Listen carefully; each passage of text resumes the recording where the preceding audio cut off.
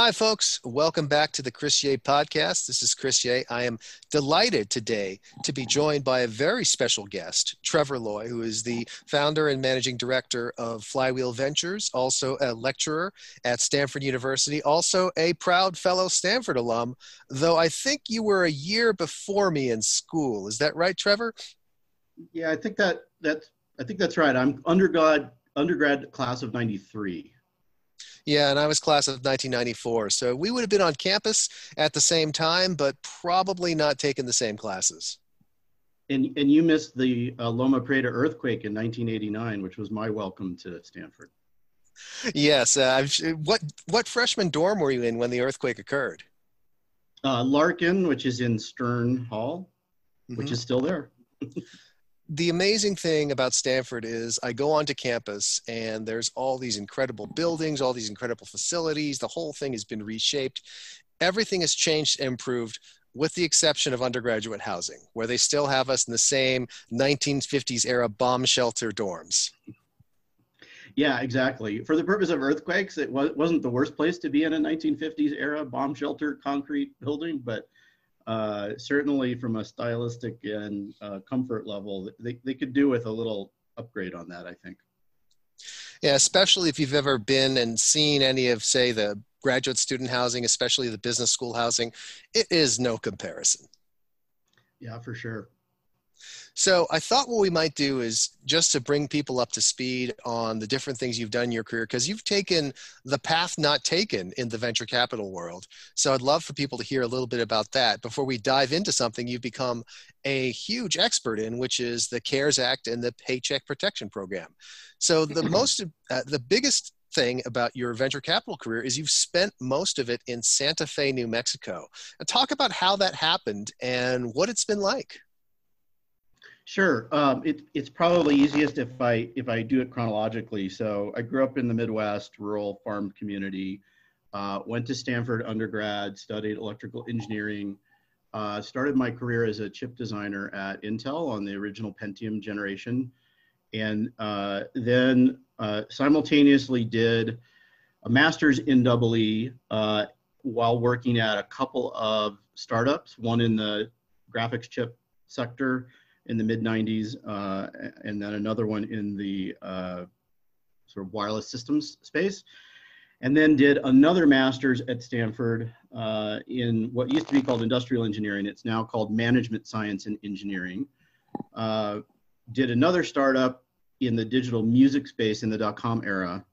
But most importantly of all of that, while I was doing the MS&E master's degree, was fortunate enough to hook up with a professor named Tom Byers, who at that time was just starting a program called the Stanford Technology Ventures Program.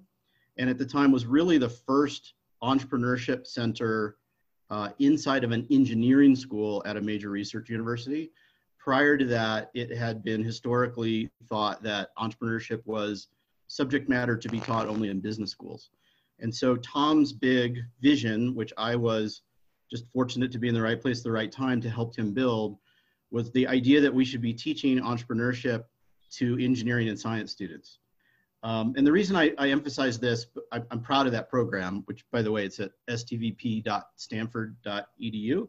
And there's a great resource that they do, which is free for the world, that I actually helped create 25 years ago, which is called eCorner, which is ecorner.stanford.edu.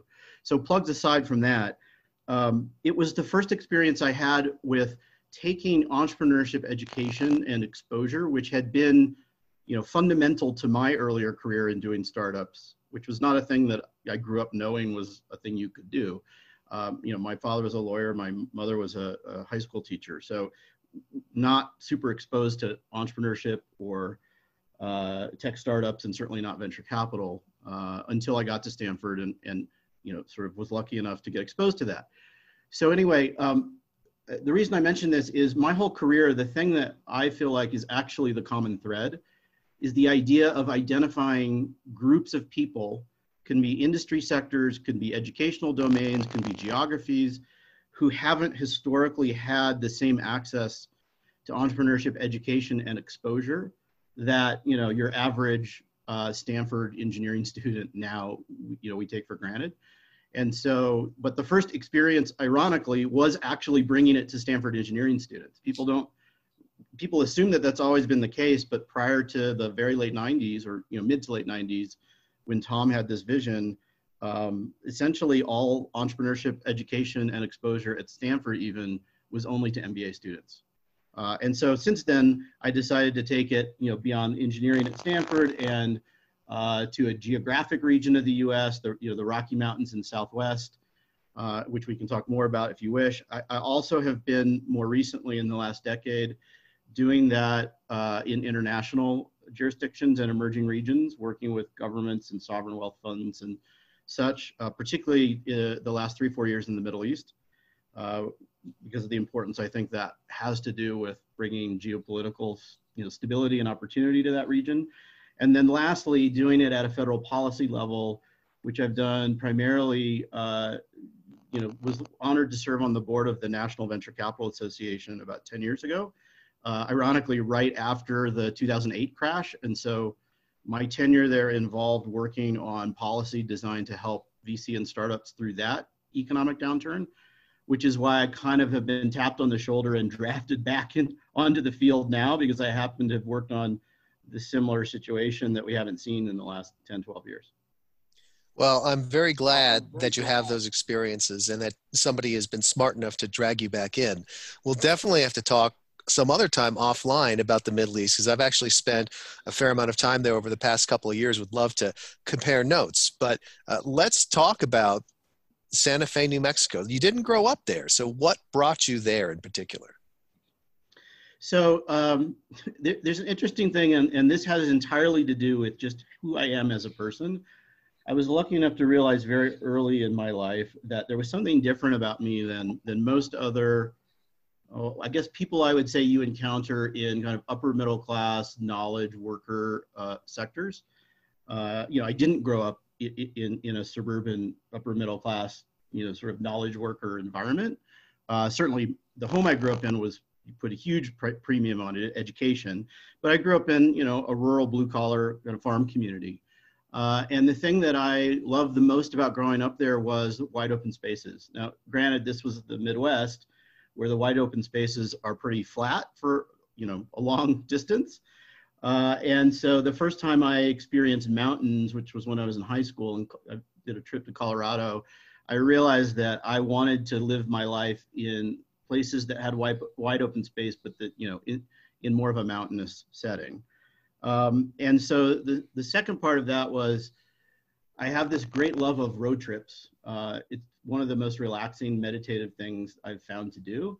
And when I was an undergrad at Stanford, ironically, didn't have a lot of money to always be flying back and forth. And so would often drive back and forth, both as an undergrad and then, after that, when I lived in California after graduating for a few years, would drive back cross country between the Midwest and the West Coast.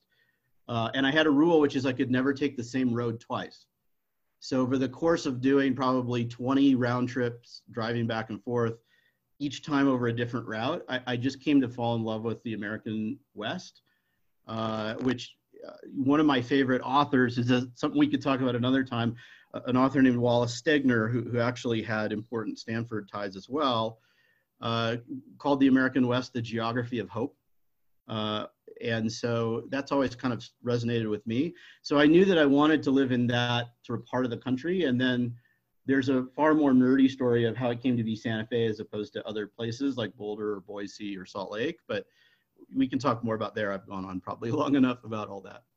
Well, no, that is fantastic. And you're absolutely right about Wallace Stegner and the important role he played, because I actually studied creative writing at Stanford as an undergraduate. And the graduate program at Stanford, the graduate program at Stanford, the students are Stegner Fellows. It's the most prestigious creative writing program in the country. And Wallace Stegner's shadow looms large over Stanford, the American West as well. So another great reason for us to have a conversation without the recording on to really get into some of these details. Yeah, it would be great. I'd look forward to it. So you've been there in Santa Fe. You've been investing around the country. Obviously, I think it's very different to invest in other parts of the country and other parts of the world than in Silicon Valley, where in many ways it's a company, it's an industry town. So what has been the difference? What's it been like investing in these different parts of the country? Yeah, it's funny. You mentioned the company town analogy. Somebody once said, I said that to somebody and they said, it's not even, an industry town.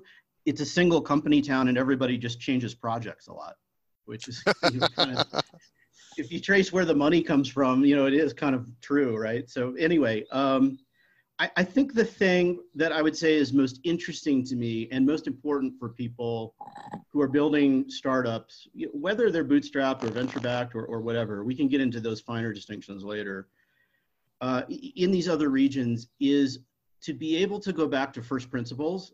As an engineer, I use the analogy of deriving equations from the original conditions.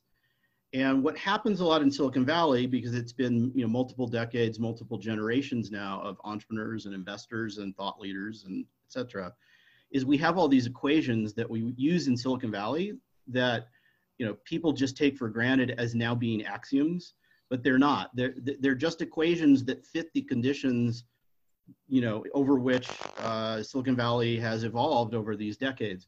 When you try to apply those equations in other situations, people sometimes forget that the original conditions that made those equations work are not true.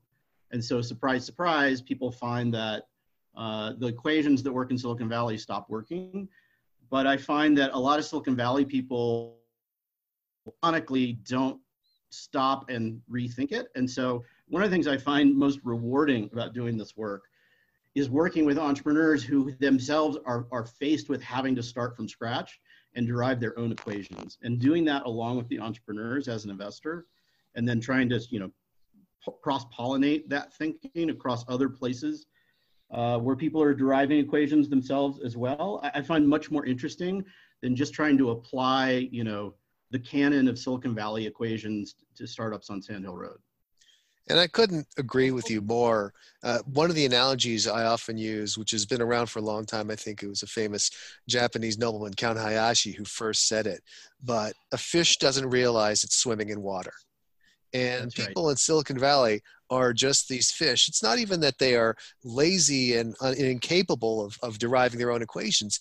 It's just they don't even think that it's necessary. They don't even realize how inculcated it has been, how incepted it has been into their minds. So I appreciate when there's original thinkers who realize, there's a lot of different ways to do things. Yep, I couldn't agree more.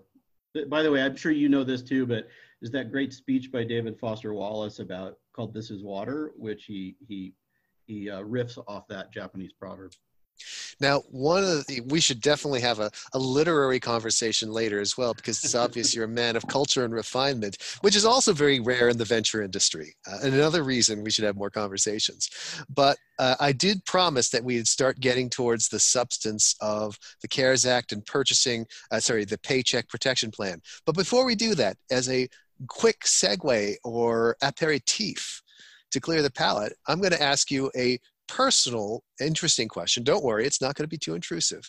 My question is just this. What is the first concert you remember attending? The first concert that you personally decided to go to, as opposed to, say, a classical music concert that your parents dragged you to? Yeah, so I was a huge U2 fan as a kid, even back in the Unforgettable Fire era. And then the first concert I went to was at the University of Illinois, Urbana-Champaign, at the basketball arena there, whatever year it was, but it was right after the Joshua Tree came out. And so I still think it's one of the best concerts I ever went to. Obviously, probably biased a little bit by the fact that it was my first one, but even accounting for that, it was amazing. And the interesting thing was it was on a school night. And I guess I was probably a junior in high school then. I'm trying to think. Would have been 16-ish. But anyway, so I won't go into all the details in case my mother listens to this, but the way in which I had to go about arranging so that it was feasible logistically to attend that concert an hour away from where I grew up on a school night was, I'll just say, good practice for figuring out how to get legislation through Congress.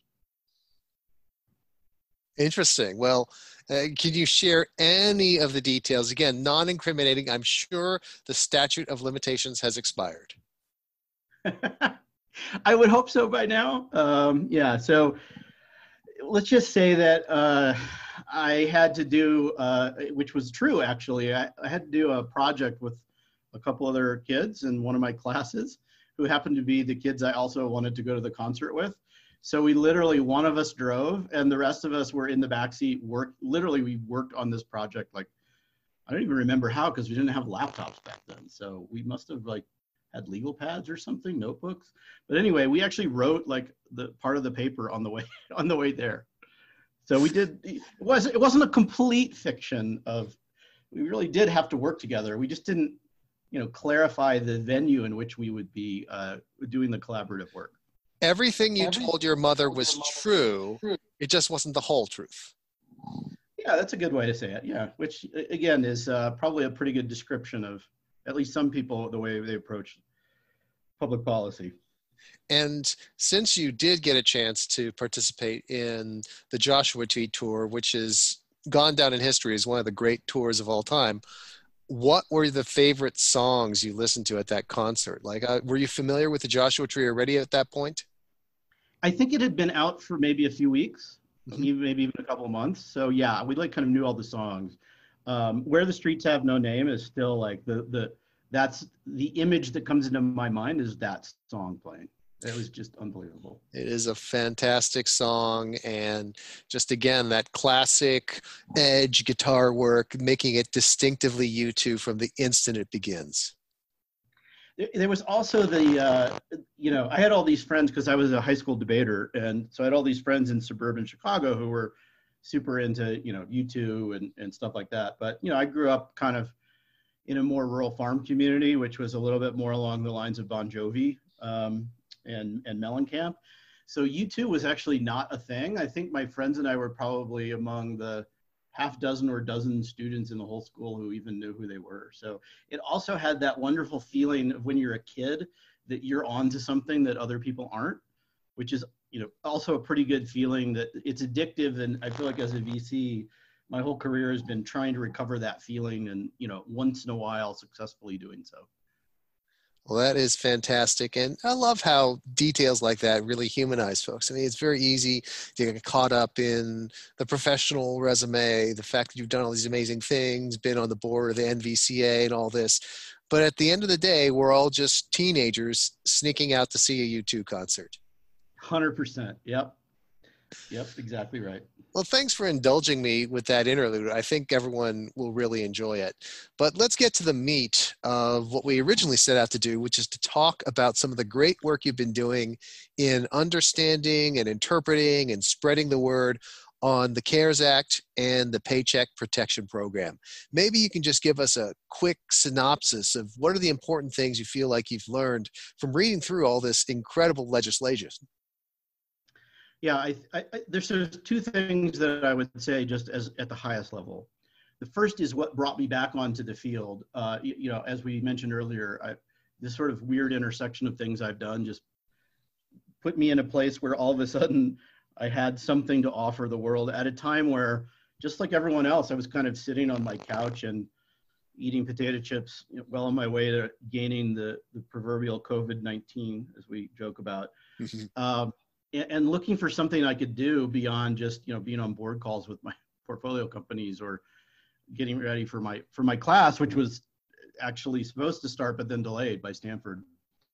And so I jumped in, but another reason was I was starting to see lots of other commentary on Twitter and other social media in the sort of VC Twitter world about immediately doing layoffs and pulling all the credit lines and kind of the game plan that people had learned in 2008 and even to a lesser extent going all the way back to 2001. And there was just something that struck me as a little bit not wrong or right, but more miscalibrated, that people were doing the classic thing, that military strategists do, which is they start executing the plan for the last war instead of the one they're in. and so I started poking around because one of the things that seemed clear to me was just because I knew about from other channels and relationships I have in the public sector, that there was at least going to be a massive congressional intent to support payroll and support, economic support that would prevent mass layoffs. And since the layoffs were not necessarily, at least at that time, so this is kind of still mid-March, it wasn't that the fundamentals of any particular business were obviously damaged because there was a kind of this exogenous pandemic causing all this. It wasn't a business cycle like normal. And so I started sort of tweeting, like, I think, don't fight the last war, like try to adapt your response of your business to what this situation calls for. And if you're going to be in a position to keep your employees on the payroll, even if they're not going to be as productive as normal, that might put you in a much better place whenever we get through all this to resume and have your business still intact, rather than, executing the let's go back to 3 people sitting on ice chests in their garage, while we wait for the economy to recover. Now, I think, unfortunately, and we'll go into the details, the way that this has rolled out since the legislation did pass and had this important intent of supporting payroll for all kinds of businesses, logistically, the rollout has been problematic, shall we say, and certainly slow.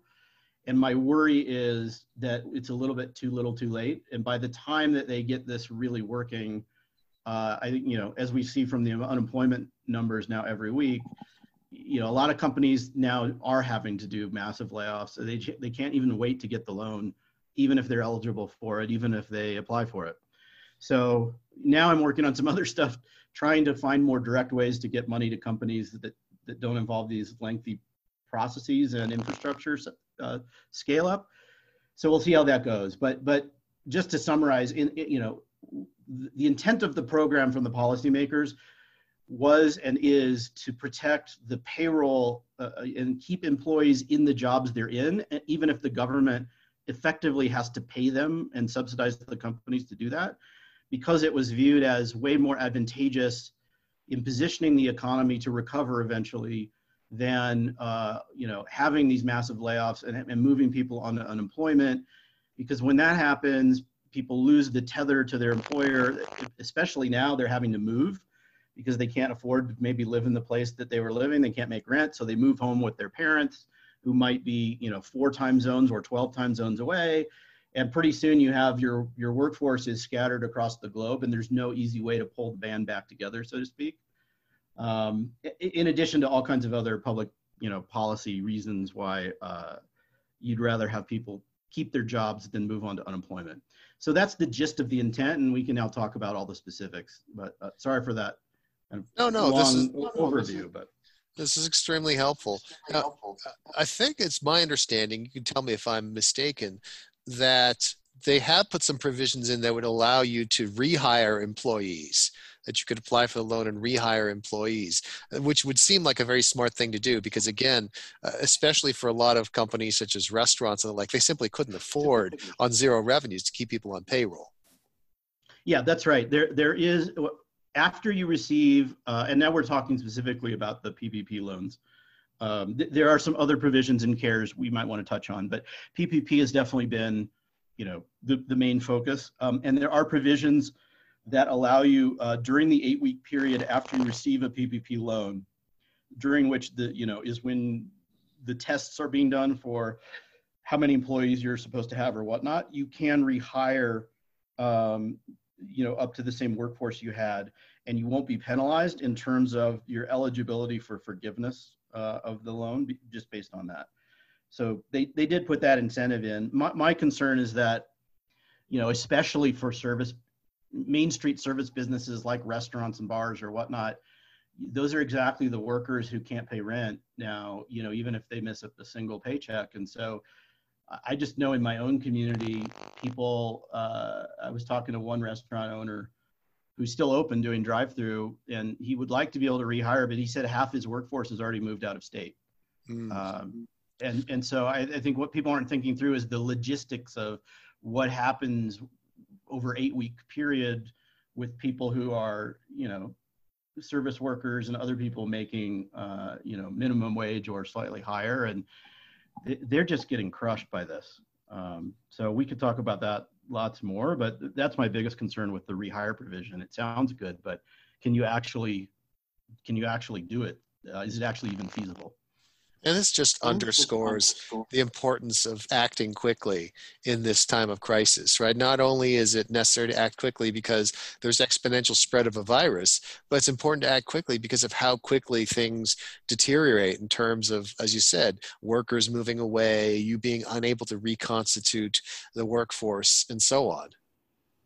Yeah, the best analogy I saw was on Twitter, and I apologize, I don't remember who tweeted it, so hopefully we can go back and give the person credit. But they said, it's a little bit, if you've ever driven a pickup truck that's overloaded with something in the back, wood or rocks or whatever, and you're going up a hill, it's a manual transmission, and you have to stop suddenly because there's an animal or somebody, to pass or whatever. The speed at which, if you have to restart your acceleration in first gear going uphill with an overloaded pickup, it takes you a very long time to get back to 65 miles an hour, no matter how quickly the reason you had to stop was or wasn't. And I feel like that's exactly the situation that we're increasingly going to be in. Yeah, it is unfortunate. Again, I do think CARES was passed relatively quickly, but it just underscores the fact that we didn't have the infrastructure in place to get this money to people. And as a result, it had to be done in the form of forgivable bank loans because that was the infrastructure we had in place that would allow us to reach the most businesses. But even then, it is just taking too long. Although, again, I commend the effort. Yeah, I feel slightly different. Directionally, I agree with you. I think that there was an understandable, because CARES moved so quickly for 100% understandable reasons, and for which I totally commend. You can imagine the 2 a.m. hallway conversations on the Hill between staffers trying to figure out how to draft the actual text of this. Thinking for political reasons, and again, this is where the whole last war versus current war thing comes in, a lot of people were very worried about the politics of the optics of CARES in the context of how TARP back in 2008 and 9 was viewed. And so they really wanted to make sure that this wasn't a program that was perceived that was only going to end up going to big companies. So it was really important to say, okay, well, how do we carve out a section of CARES that is exclusively and explicitly aimed at small business, in air quotes, whatever that means. Okay, well, we need to, that needs to have its own separate funding allocation. Okay, check. All right, well, how do we make sure that the money is going to get to small businesses as opposed to going through Wall Street? Well, wait, we have this thing called the Small Business Administration, and surely they must be the agency best positioned to deal with the 30 million small businesses in the US, not to mention the additional 25 million eligible applicants that CARES added to that when they added nonprofits and independent contractors and, the widest possible set of people who have payroll, even if it's to themselves. And so there was this kind of natural reaction of let's use SBA, which I totally understand, how that conversation plays out. What I don't think people realized is that SBA is a pretty small agency, and putting aside, whatever you think about the efficacy of their infrastructure or whatnot, it's not true that SBA was positioned to actually work with all the small businesses in America.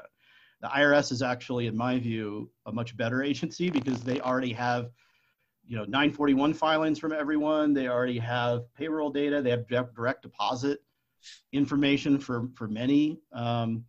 So I sort of feel like in retrospect, and I think that the phase 4, or what some people call CARES 2, is going in a direction where they're going to try and do something that maybe does run more through IRS, just because they're in a better position. And then lastly, if you actually care about the fraud or, the kind of long-term governance that, turned out in TARP actually worked quite well. IRS actually has much stronger teeth in terms of doing enforcement after the fact than SBA does. And I think that that would allow IRS to act more quickly to push money out to people and then tax or enforce it back later after the fact, for anyone who sort of abused or took advantage of that. I think with SBA, they're just because of the way it works, it's slower to get money out, and then they're also going to have a harder time enforcing things on the back end. And to me, I totally agree with your analysis. To me, it's less important to worry about some small percentage of fraud or some small percentage of waste when there is such a massive impact right now, when where every day that passes, it becomes harder and harder to unwind that impact. So I would not even be worried about those things as much. But I think obviously, if the IRS is faster and delivers better enforcement, that's a much better choice. Yeah, I think that's right. And I think that's where things are now trending. So hopefully we're iterating on the public policy level, and we'll do something a little more in that direction. Remains to be seen. Well, what kind of advice would you give to a small business person right now who's contemplating all these different programs and uncertain about what's going to happen in the future? What would you tell someone who's running a business, the CEO? Should they apply? Should they not apply? Should they apply for multiple things? What is the story? Yeah. So the first thing I'd say is, I'll just click through 3 or 4 things here. There's no particular order other than they come up in my mind. The phase 2 legislation, which was called FFCRA, Families First Coronavirus Response Act, I think, was entirely focused on having the federal government subsidize employers who were required as a result of the plan, but also paid for by the government to offer paid sick leave to their employers. And we can come back and go deeper in the weeds. Just at a high level, it's basically 2 weeks of paid sick leave at a reasonably same salary. There's some caps per day on it for people who are themselves sick and seeking treatment. And then longer term, up to 10 weeks of leave at a lower pay cap. So it might be, a partial salary continuance or whatever, for people who are dealing with family members who are sick or whose kids are not in school because the schools were closed, or their childcare provider is just not available because of distancing or whatnot. And that program actually was, ironically, set up to run through IRS. It uses payroll tax credits, but the tax credits are refundable and even advanceable.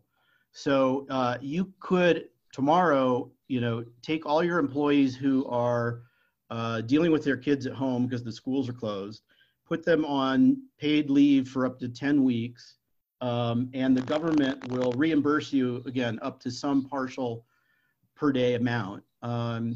And you can then the next day file with the IRS to get an advance against the amount that the government owes you. And the IRS reportedly is actually sending that money out pretty quickly. So that's just one, sort of emergency, any port in a storm kind of thing that I think people have an option to do and they haven't looked at. Now, one thing I should say, Chris, when I talk about any of these, and certainly when I'm giving advice, is I am not a lawyer. I'm not a CPA. I'm a VC and a professor, which means I'm not very useful for most things. So with all of this, the caveat is please talk to your lawyer before you take action on any of these, and make sure you look at all of the rules and conditions or whatnot. But just to emphasize there, FFCRA is designed to get money out pretty quickly. Mm-hmm. And I think a lot of people are overlooking that in the larger clamor about the loan programs that are in phase 3 of the CARES Act. Now, I'll talk about those in a second. Who is eligible for FFCRA? Obviously, people who are actually out on sick leave, but then you mentioned employees who are dealing with kids at home, which I got to believe is most employees with kids. Yeah, exactly. It's anybody who has a kid whose school has been closed as a result of a government order, or whose childcare, so they don't even have to be in school, whose childcare provider is unavailable because of a stay-at-home order or similar, issued by some government agency. So it certainly affects pretty much anyone who has kids, and anyone who has family members who are seeking medical treatment. That doesn't mean they have to be diagnosed with COVID, they just might, want to stay home because they are coughing or they have a fever or whatever. So it's a pretty broad swath. And I think one thing people don't realize is FFCRA actually mandates that employers offer those leaves to their employees, but then, the government will pay for it. Got it. So it's pretty broadly applicable. And for whatever reason, I think because that legislation got passed a couple weeks before CARES, and it was actually before most states had gone into the stay-at-home mode, it wasn't quite top of mind on the radar as PPP and CARES became 2 or 3 weeks later, just because of how fast the world changed in those 3 weeks. And now, again, I apologize for diving into these details, but how does FFCRA and PPP interact? Because you could get FFCRA to cover the employees who have kids at home, but obviously you couldn't then also get PPP money for the same employees, or could you? It seems like that's not the intention. No, that's correct. So to be clear, both of them involve wages. And if you don't use FFCRA, you can use PPP funds to cover wages of employees who are out sick.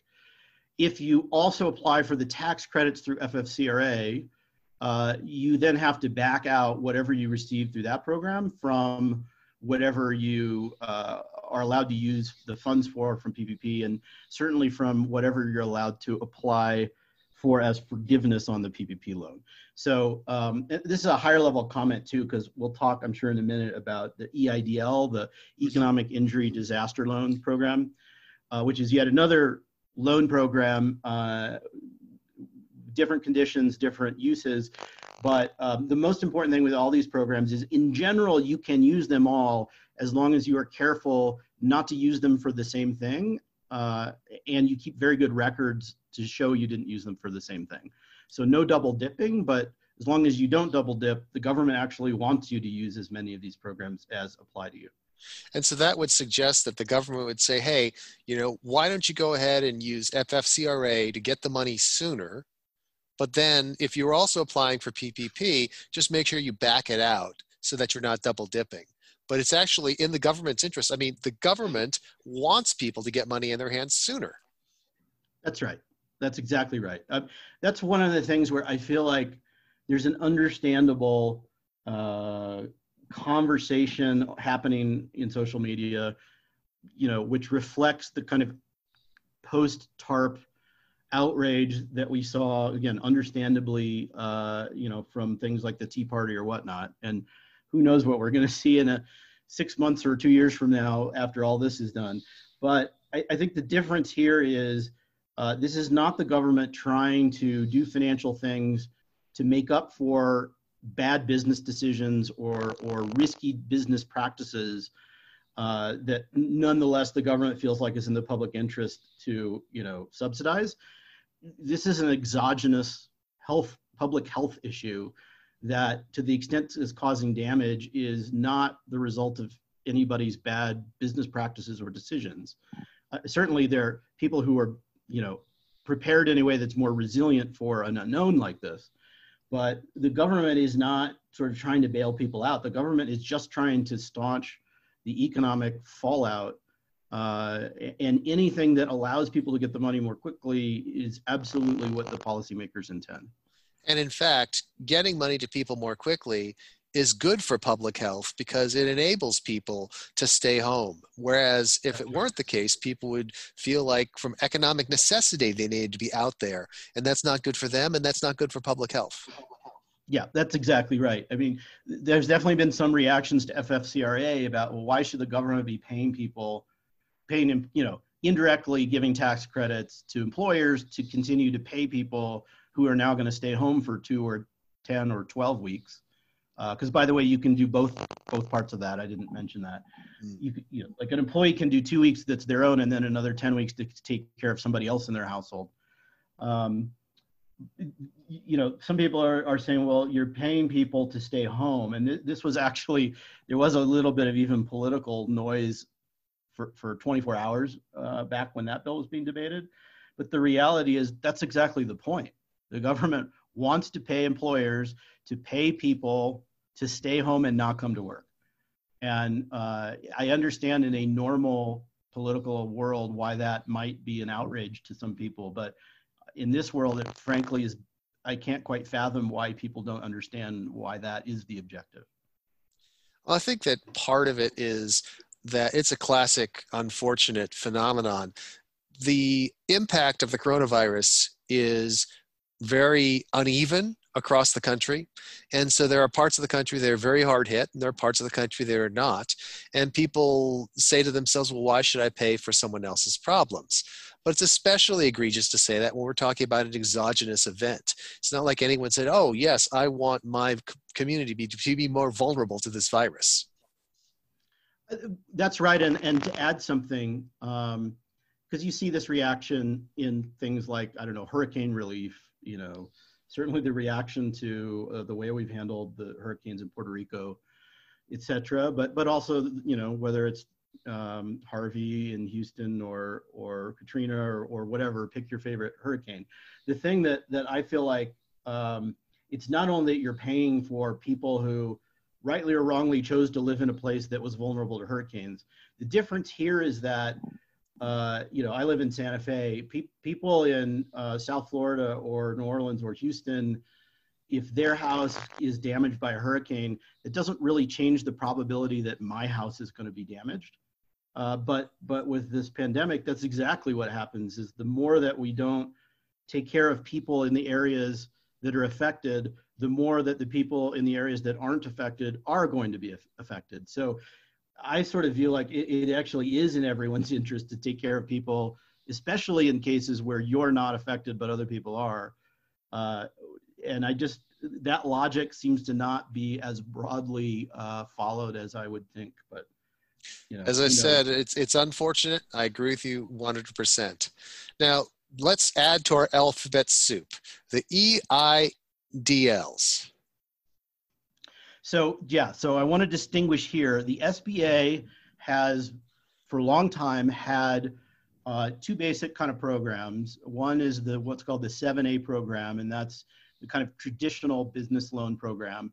And then it's also had the ability to do these disaster loans, which would get declared in the wake of hurricanes and whatnot. And so the CARES Act replicates that by creating a new kind of 7A loan, which is PPP, and a new kind of disaster loan called EIDL. And just to be clear, you know, the existing 7A loans and the existing disaster loans that are in place before all this happened for other reasons, you know, they're still running that, and there's some benefit in CARES for those people too. So if you know, prior to February of 2020, if you already had an SBA 7A loan, or you had an SBA disaster loan for something else, there's now at least 6 months of not just deferred payment, actually the SBA will make your payments for you. And some other provisions, the term of those loans can be extended or whatnot. Other than these kinds of benefits for the subset of people who might care, you know, who are affected, you should check that out. Otherwise, I'm not going to talk more about that. I just now want to talk about the two new programs through SBA in the CARES Act, which is PPP, the new form of 7A, and EIDL, which is what you asked about. The EIDL is a variable amount of loan up to $2 million. The SBA runs these loans directly, as opposed to PPP, which we'll talk more about in a second, which run through private banks that, you know, are in cooperation with SBA. So EIDL is run by SBA directly as an agency, up to $2 million. There are a variety of sort of scenarios in which people have been damaged, largely not having to do with payroll or employees, but rather with other things that have changed in a business. For example, if you're, let's say you're a manufacturer or a retailer dealing with, you have substantial, you know, cost of goods in your business, and those goods that you resell or that are ingredients in something you manufacture are coming from a supply chain that was in China, you know, Wuhan or wherever, and in January your supply chain shut down, so suddenly you had to quickly alternatively source those goods from some other location, and you had to pay a lot more to do that, you can ask SBA for an EIDL loan that will cover the amount of increased cost in your supply chain over what it historically has been as a result of this disaster, whether it's in the US or somewhere else. And there are 3 or 4 or 5 other scenarios. I don't want to go exhaustively through all of them, but the point is EIDL loans are designed where you actually make the case and describe the specifics of your situation, and then the SBA reviews it.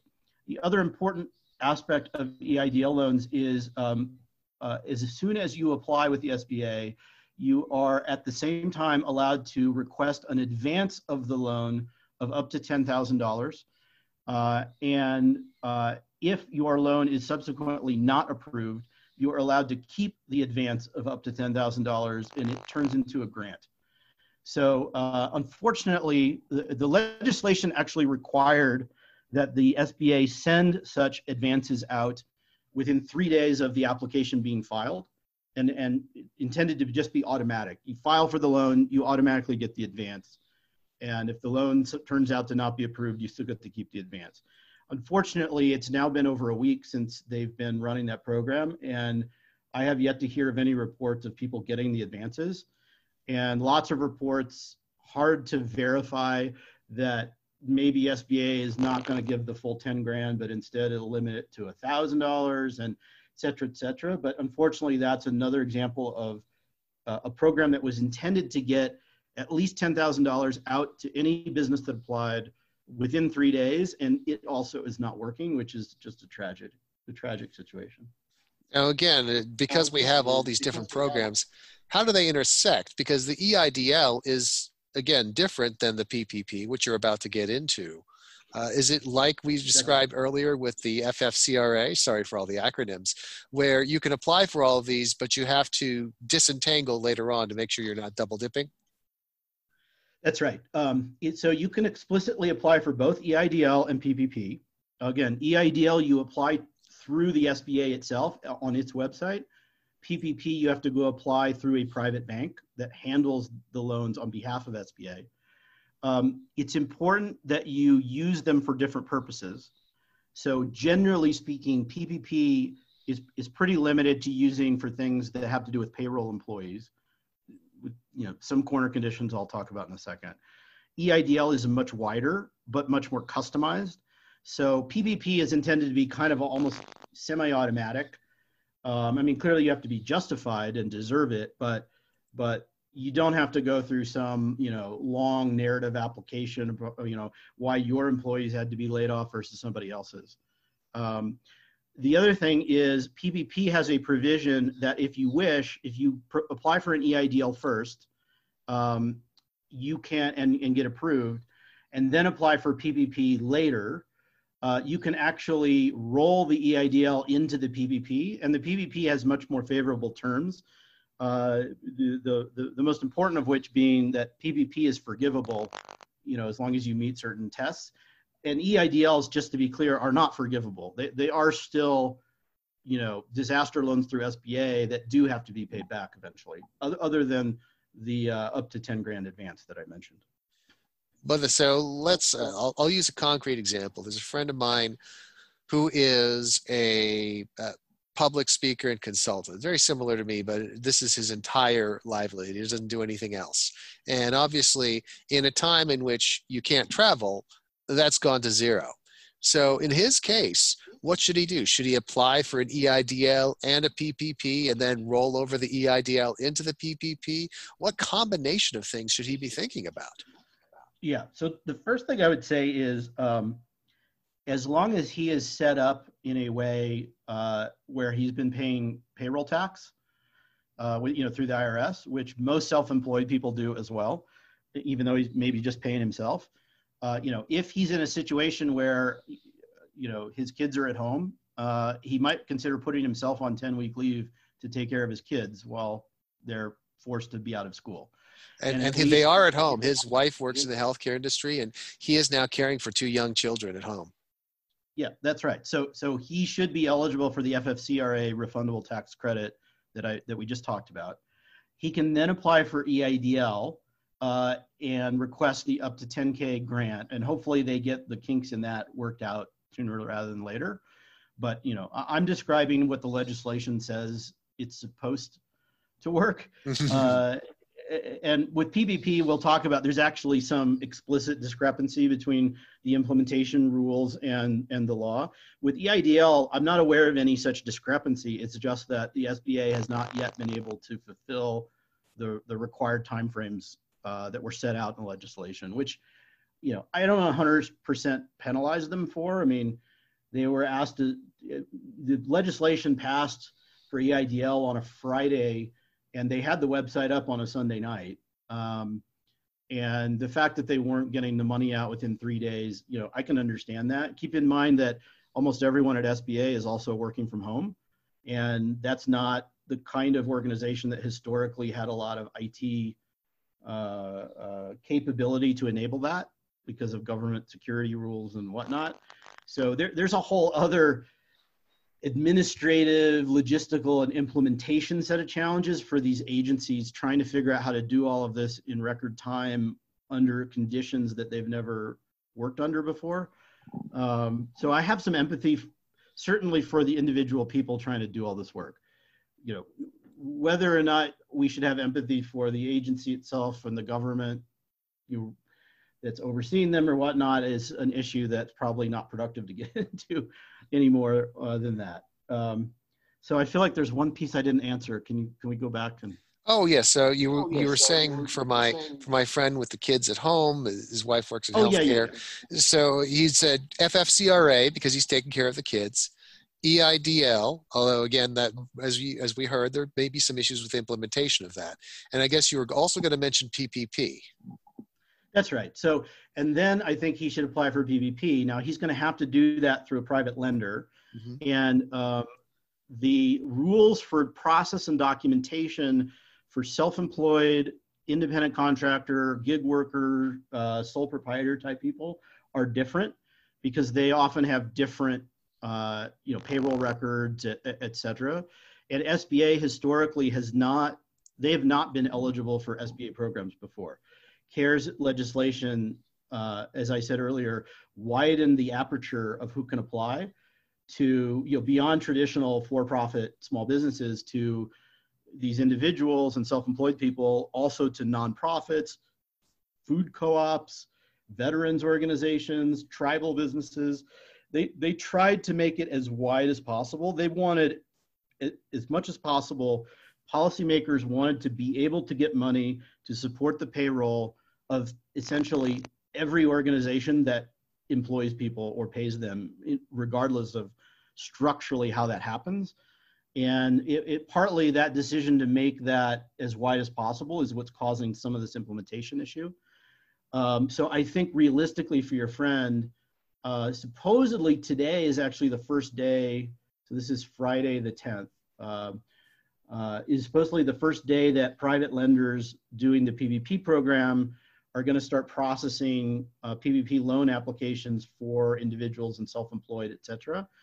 I've heard a lot of, you know, data point or at least anecdotes that they're not ready and that some banks are not, that it's too much of a change and they're not going to do it at all. So I'm very worried about that program. But again, before we talk about the implementation issues, just in terms of advice to your friend over what he should do based on what the law says should happen, he should do FFCRA, he should apply for an EIDL, at least get the advance grant up to 10 grand, and then apply for PPP. If, you know, the basis for his business is pretty much lost payroll, then he probably will want to refi the EIDL if he does get approved for that after the advance.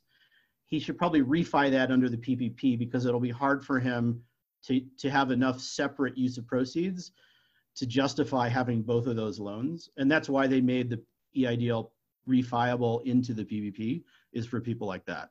For other businesses, you know, if he was a traveling salesman selling steak knives, you know, he should use the EIDL to help cover issues he has with his inventory of steak knives and use the PPP to pay for his lost, you know, self-employment income. Got it. So it can cover different ways to financially support. It's just that they're not going to cover the same payroll to the same person 2 or 3 different ways.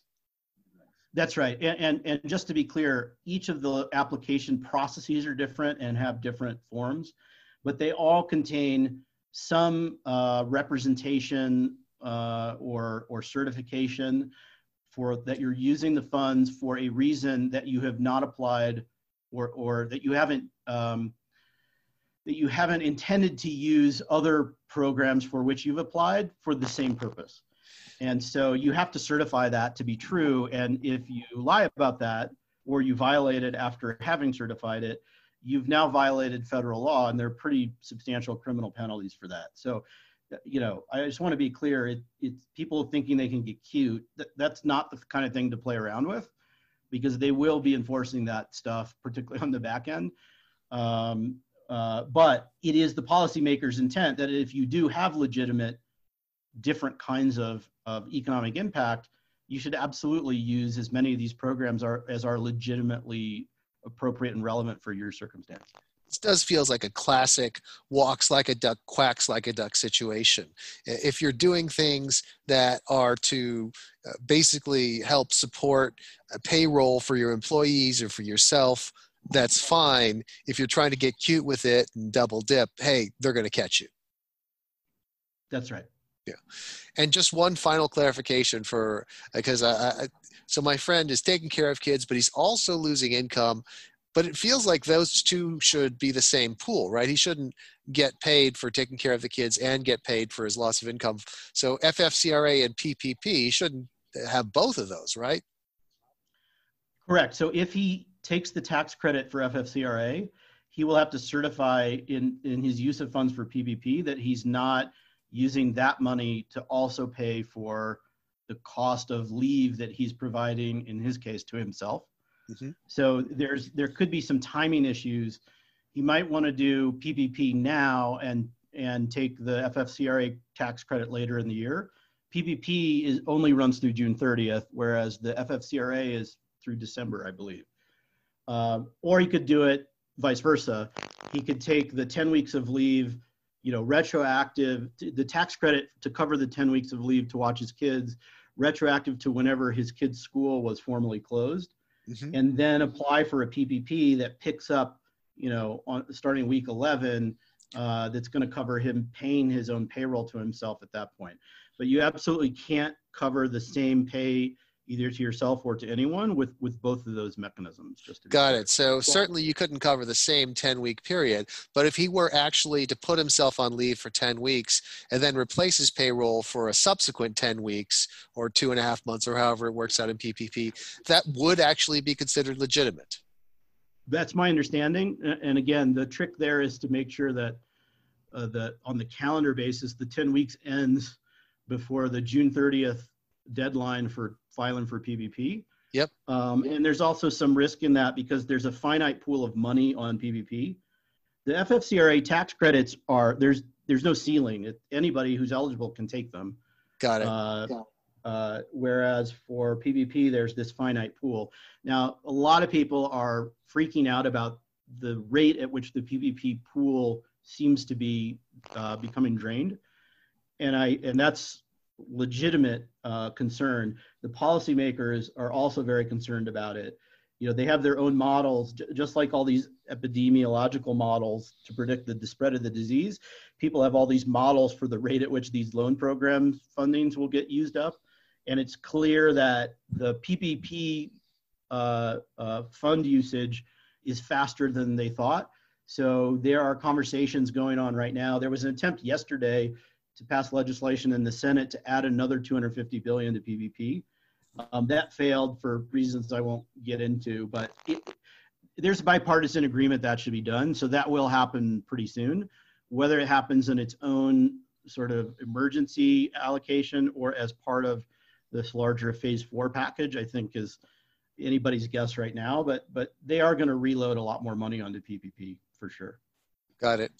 So the high level message that I think we send to everyone is There are a variety of these different programs. You may, in fact, qualify for multiple programs to the extent that the need that you're meeting is not an overlapping need. Then you could potentially benefit from more than one of these programs. And as always, we're not lawyers, but just remember the intent is for the government to try to support people during this difficult time. And the goal is to get money into your hands. That's right. There's one other program quickly, Chris, I want to just touch on. It has gotten very little attention. It's called the Employee Retention Tax Credit. And that's also part of CARES. And it works functionally similar to the paid leave tax credit under FFCRA, but it does not require, there's no test that you have to be eligible to take leave, et cetera. The Employee Retention Credit is basically, you have to show that your revenue has declined by more than 50% year over year. And that can be true in any quarter, at least for this calendar year. So even if it hasn't fallen yet, it might fall in Q2 and you can apply for it then. And it covers up to, I'm gonna get this right, 50% of the wages you pay to employees, including, I believe, yourself, for self-employed people, up to a maximum of a $5,000 credit per quarter, i.e. up to about $10,000 in wages per employee per quarter. So working backwards, for people who make less than about $3,300 a month, whether it's you or employees you have, there are circumstances where the employee retention tax credit is actually a better deal. And it also is refundable and advanceable with the same process I mentioned earlier. It's run through IRS, not SBA. So you don't have to go through all these loan applications or whatnot. But it is, you can only take the credit if you qualify based on this revenue drop. It has to be pretty massive. But there are people like restaurants and haircutters and whatnot who I actually think this program might be better. It's not a great fit for people who have not yet experienced that much of a revenue drop, or who have higher paid, average employee wages, just because of the cap of $5,000 per employee per quarter is not that high. But there are a whole lot of businesses for whom that actually works really well and is likely to be much more efficient to actually get some money than wading through the PPP loan program.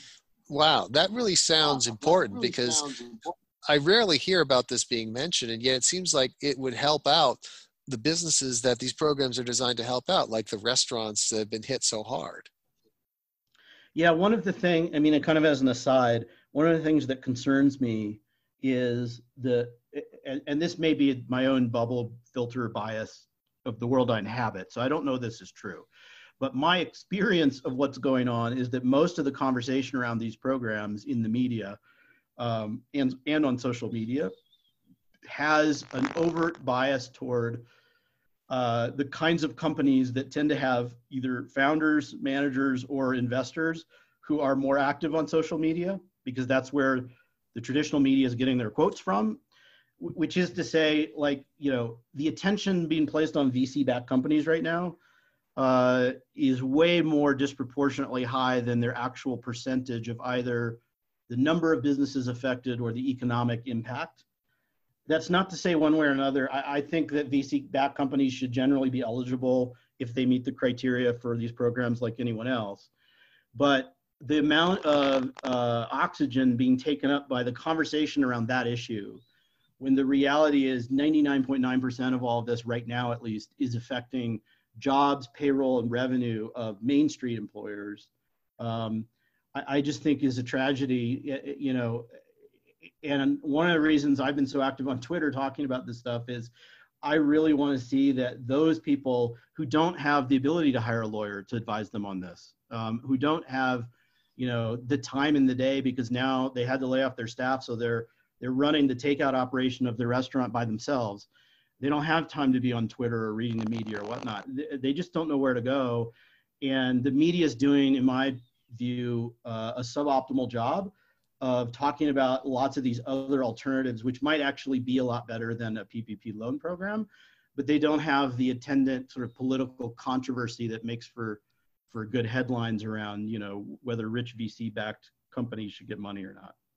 Yeah, and again, I consider myself a relatively sophisticated consumer of media, and so I was aware of PPP and EIDL.